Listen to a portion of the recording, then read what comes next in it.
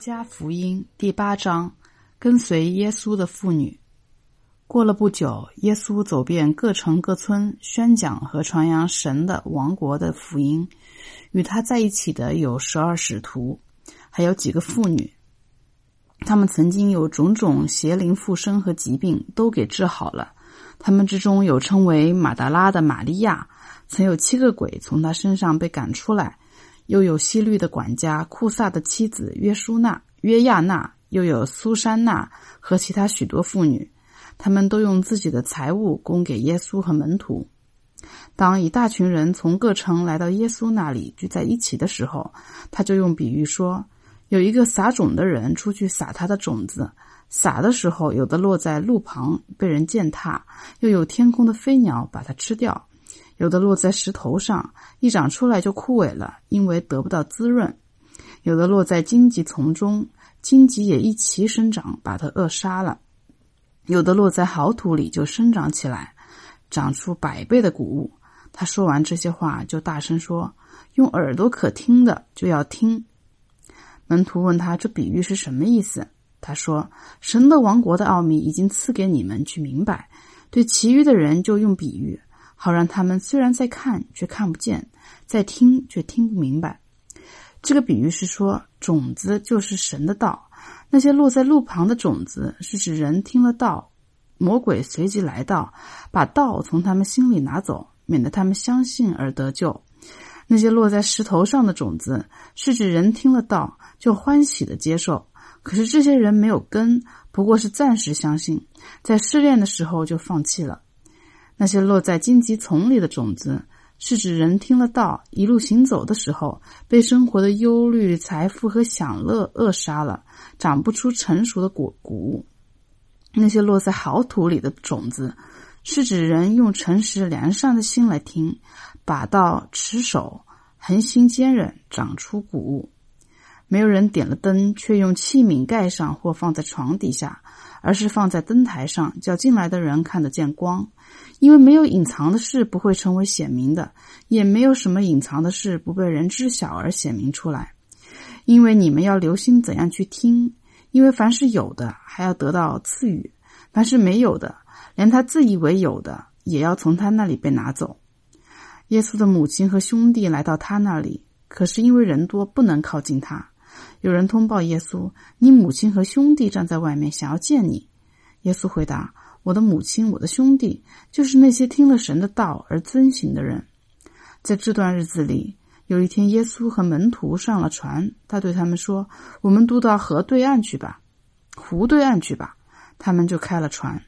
船行的时候，耶稣睡着了，湖上忽然起了猛烈的风暴，他们几乎被湖水淹没，非常危险。门徒前来叫醒耶稣，说，老师，我们没命了。他醒过来，斥责风浪，风浪就止息了，水面一片平静。耶稣对他们说，你们的信心在哪里？他们又害怕又惊讶，彼此说，这人到底是谁？他丰富风浪，连风浪也听从他。传到了格拉森人的地区，就是加利利对面。耶稣一上岸，城里就有一个有鬼附身的人迎面而来。这人已经很久不穿衣服，不住在家里，只住在墓地里。他一见耶稣就喊叫起来，匍匐在他面前，大声说，至高神的儿子耶稣，你为什么干涉我的事？求求你不要折磨我。这是因为耶稣吩咐这污灵从那人身上出来。原来这污灵曾经多次抓住那人，虽然他有锁链和脚镣困住，有人看守，他却挣断锁链，被鬼赶入荒野。耶稣问他，你叫什么名字？他说，军团，因为进到那人里面的鬼非常多。那些鬼不断求耶稣不要驱逐他们进无底深渊去。那里有一大群猪正在山上吃食，那些鬼求耶稣准许他们进入猪群，耶稣准了他们。那些鬼就从那人身上出来，进入猪群，那群猪冲下山崖，掉在湖里淹死了。放猪的看见所发生的事就逃跑，到城里和乡间传报这事，人们就出来看发生了什么事。他们来到耶稣那里，看见那不再有鬼附身的人穿着衣服，神志清醒，坐在耶稣脚前，他们就害怕。那些看见事情经过的人就告诉他们，那曾经被鬼附身的人怎样得到医治。格拉山周围地区的全体民众都求耶稣离开他们，因为他们十分害怕，不由自主。耶稣就上船回去了。他不再有鬼附身的人求耶稣要跟他在一起，但耶稣打发他回去，说：你回家去，述说神为你做了那么大的事。他就离开，走遍全城，宣扬耶稣为他做了那么大的事。耶稣回来的时候，群众欢迎他，因为大家都在等着他。那时有一个人来了，名叫耶鲁，这人是会堂主管，他匍匐在耶稣脚前，恳求他到他家里去，因为他有一个独女，大约12岁，快要死了。耶稣去的时候，群众拥挤他。有一个女人患血漏病已有12年，却没有人能治好她。他走到耶稣背后，摸他外袍的边缘，血就立刻止住了。耶稣说：是谁摸了我？大家都否认。彼得说：老师，人群正围着你，拥挤着你呢。但耶稣说：必定有人摸我，因为我知道有能力从我身上出去。那女人见不能隐瞒，就颤抖着过来，匍匐在耶稣跟前，把摸他的理由和怎样立刻得到医治，在全体民众面前说出来。耶稣对他说：女儿，你的信心使你痊愈了，平安的回去吧。耶稣还在说话的时候，有人从会堂主管家里来，说：你的女儿已经死了，不必再劳烦老师了。耶稣听见，就对他说：不要怕，只要信，他就会痊愈。到了那家，除了彼得、约翰、雅各和女孩的父母以外，他不准任何人与他一起进屋里去。当时众人都在为女孩嚎啕痛哭。他说：不要哭，她没死，只是睡着了。他们明知女孩已经死了，就开始嘲笑她。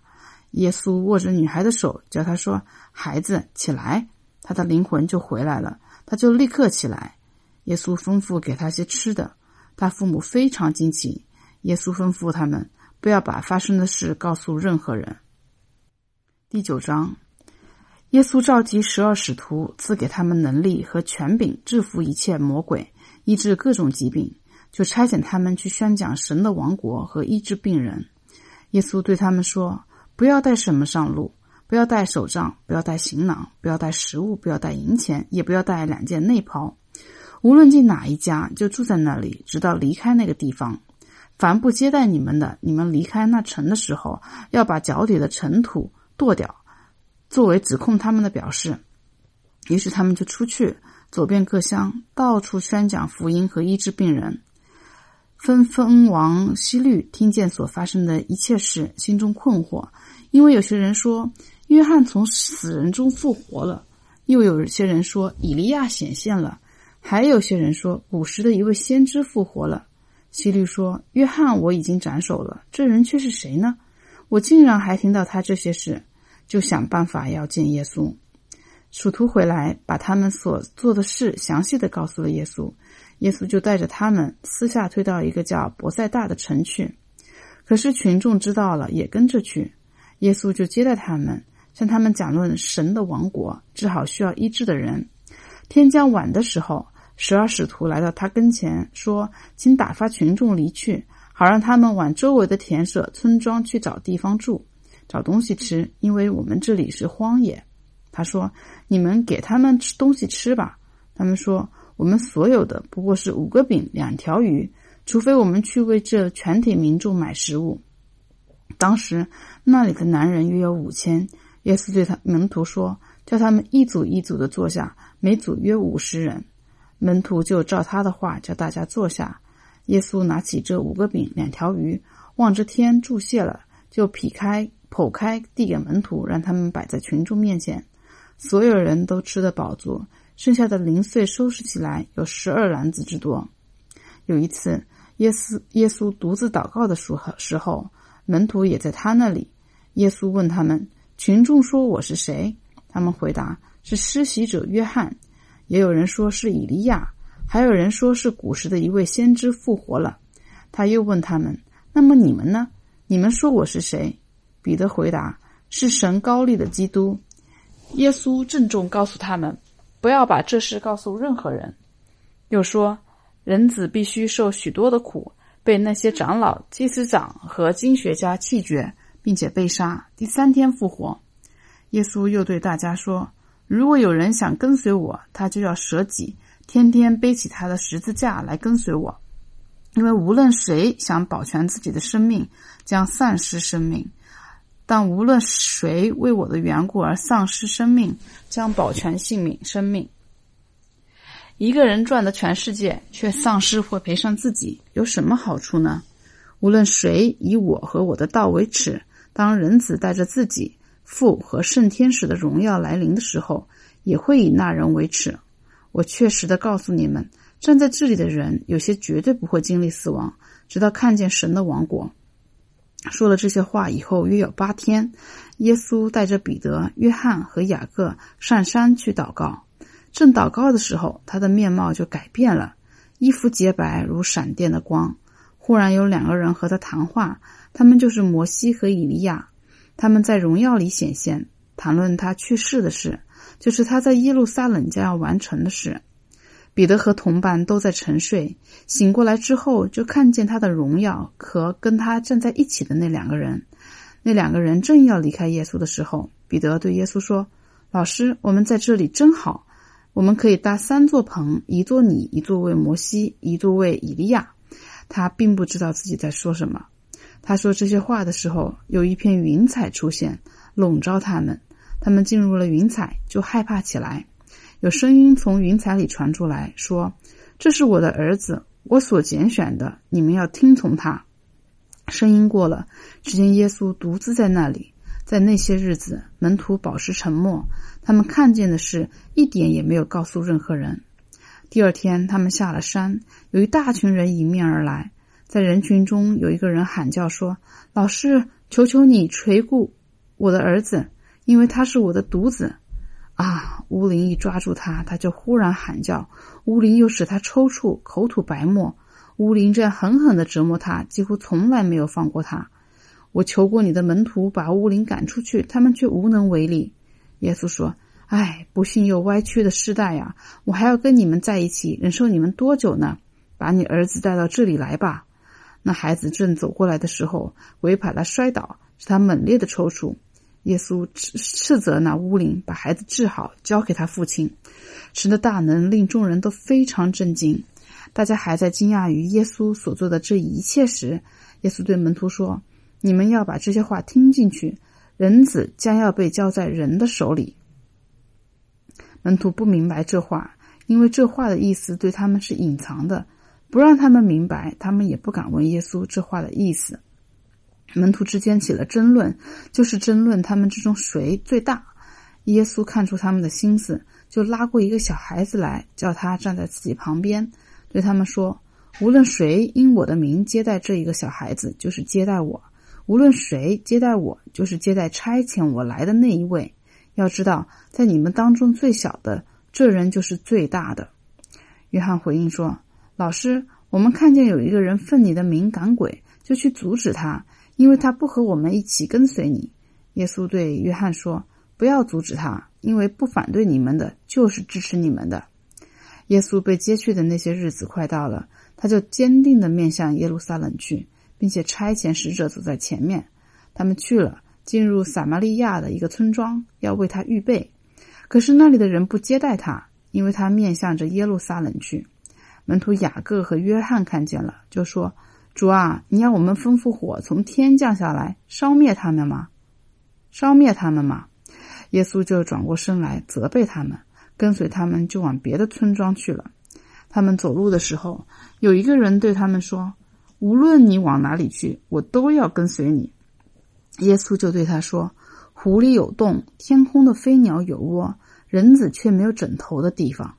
他对另一个人说，你跟随我吧。那人说，主啊，请允许我先回去安葬我的父亲。但是耶稣对他说，让此人去葬他们的死人吧。至于你，你要去传扬神的王国。又有一个人说，主，我要跟随你，但请准许我先回家和家人道别。耶稣说，手已经放在犁上，却往后望的，不配在神的王国里。第10章。后来主又另外指派了72个人，差遣他们两个两个的在他前面，到他自己将要到的各城各地去。他对他们说，庄稼多，工人少，所以你们要祈求庄稼的主派工人去收割他们的庄稼。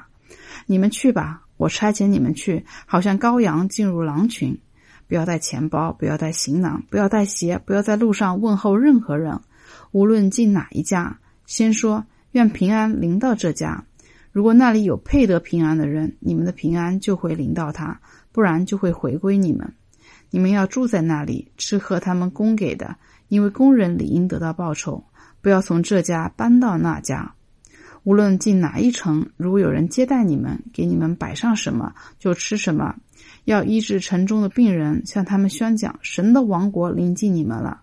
无论进哪一城，如果人不接待你们，你们就走出来到大街上，说连你们城里那沾在我们脚底的尘土，我们也要擦去还给你们。不过你们应当知道，神的王国临近了。我告诉你们，到那日，索多玛要比那城还好过呢。雅各逊啊，你有祸了；伯赛大啊，你有祸了。因为在你们那里行过的神迹，如果行在推罗和西顿，那里的人早已披上粗毛布，坐在尘土中悔改了。在审判的时候，推罗和西顿要比你们还好过呢。还有你，加百农啊，难道你会被捧到天上吗？不，你会一直下到阴间。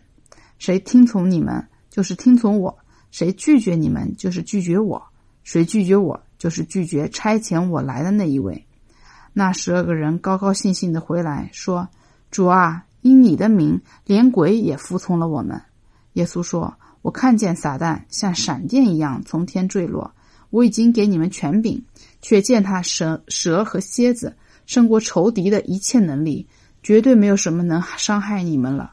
然而不要因为鬼服从了你们就高兴，却要因为你们的名字记录在天上而高兴。就在这时，耶稣因圣灵而欢乐，说：父啊，天地的主，我赞美你，因为你把这些事向智慧和聪明的人隐藏起来，却向小孩子启示了。父啊，是的，因为这就是你的美意。我父已经把一切交给我，除了父，没有人知道子是谁；除了子和子所愿意启示的人，也没有人知道父是谁。耶稣转过身来，私下对门徒说：看见你们所看见的，那些眼睛有福了。我告诉你们，曾经有许多先知和君王想看你们所看见的，却没有看到；想听你们所听见的，却没有听到。有一个律法师站起来要试探耶稣，说：老师，我要做什么才可以承受永生呢？耶稣对他说：律法上写的是什么？你是怎么读的呢？他回答：你要全心全意全力全志爱主你的神，并且要爱同伴如同自己。耶稣说：你答得对，你这样做就会得到生命。那人想证明自己有理，就对耶稣说：谁是我的同伴呢？耶稣回答：有一个人从耶路撒冷下耶利哥去，落在强盗手中，他们剥去他的衣服，还把他毒打了一顿，就走了，把他半死不活的丢在那里。正好有一个祭司从那条路下来，看见他，就从另一边绕过去。同样有一个利未人来到那里，看见他，也从另一边绕过去。但是有一个撒玛利亚人路过他那里，看见他，就动了怜悯的心，上前用橄榄油和酒倒在他的伤处，包扎好，把他扶上自己的牲口，带到旅店里去休息，照顾他。第二天，那撒玛利亚人拿出2个银币交给店主，说：请你照顾他，额外的开支我回来的时候会给你。你认为这3个人之中，谁是落在强盗手中那个人的同伴呢？律法师说：那个怜悯他的人。耶稣说：你去照样做吧。他们继续走路的时候，耶稣进了一个村庄，有一个名叫玛莎的女人接待他。她有一个妹妹叫玛利亚，坐在主的脚前听他说话。玛莎却为许多事后的事弄得心烦意乱，就上前来说：主啊，我妹妹丢下我一个人侍候，你毫不在乎吗？请叫她来帮我忙吧。主回答她：玛莎，玛莎，你为许多事忧虑烦恼，但只有一件是需要的。玛利亚已经选择了最好的那一份，是不能从他那里夺去的。第11章，有一天，耶稣在一个地方祷告，祷告完了，门徒之中有一个对他说：主啊，求你教导我们祷告，像约翰教导他的门徒那样。耶稣就对他们说：你们祷告的时候要说：父啊，愿你的名被尊为圣，愿你的王国降临。我们需要的食物，求你每天赐给我们，宽恕我们的罪，因为我们也宽恕每一个亏欠我们的人，不要让我们陷入试探。耶稣又对他们说：你们当中谁有朋友半夜到他那里对他说：朋友，请你借给我3个饼，因为我有个朋友路过来到我这里，我没有什么可以招待他。那人就会在里面回答：不要麻烦我，门已经关好了，孩子也跟我在床上了，我不能起来拿给你。我告诉你们，那人即使不因为他是朋友而起来给他，也会因为他不顾面子而起来把他需要的给他。我又告诉你们，你们要祈求就会给你们，要寻找就会寻见，要叩门就会给你们开门。因为凡祈求的就得到，寻找的就寻见，叩门的就会给他开门。你们中间有哪个父亲父子求鱼，却拿蛇当鱼给他呢？或要鸡蛋，却给他蝎子呢？你们虽然邪恶，尚且知道把好东西给儿女，何况天上的父，难道不是更要把圣灵赐给求他的人吗？耶稣赶出一个使人哑的鬼，鬼既出去，哑巴就说话了，群众都很惊讶。有些人却说，他赶鬼是靠鬼王别西卜。另有些人试探他，向他要求一个从天上来的神迹。耶稣知道他们的想法，就对他们说：任何王国自相分裂，就变得荒凉；一个家庭自相分裂，就自然败落。如果撒旦自相分裂，他的王国怎能持续呢？我这样说，是因为你们说我靠别西卜赶鬼，因为我靠别西卜赶鬼，你们的弟子又靠谁赶鬼呢？这样他们就会成为你们的审判官了。但如果我是靠神的手指赶鬼，那么神的王国就已经临到你们了。当一个壮汉武装齐备，看守自己的家园，他的财物就平安无事。但是一个比他更强的人来了，战胜了他，就夺去他依靠的武装，但战利品分了。不跟我一起的，就是在反对我；不跟我一起收据的，就是在驱散。有个巫灵离开了一个人，走过无水之地，想要寻找安歇的地方，却没有找到，就说：我要回到我从前离开的那个房子去。到了之后，发现里面已经打扫干净，也布置好了，就去带另外7个比自己更邪恶的灵来，进去住在那里。那人最终的情形就比最初的更糟了。耶稣正说这些话的时候，群众中有个女人高声对他说：怀你胎的和哺养你的有福了。耶稣说：却还不如听神的道而遵守的人有福。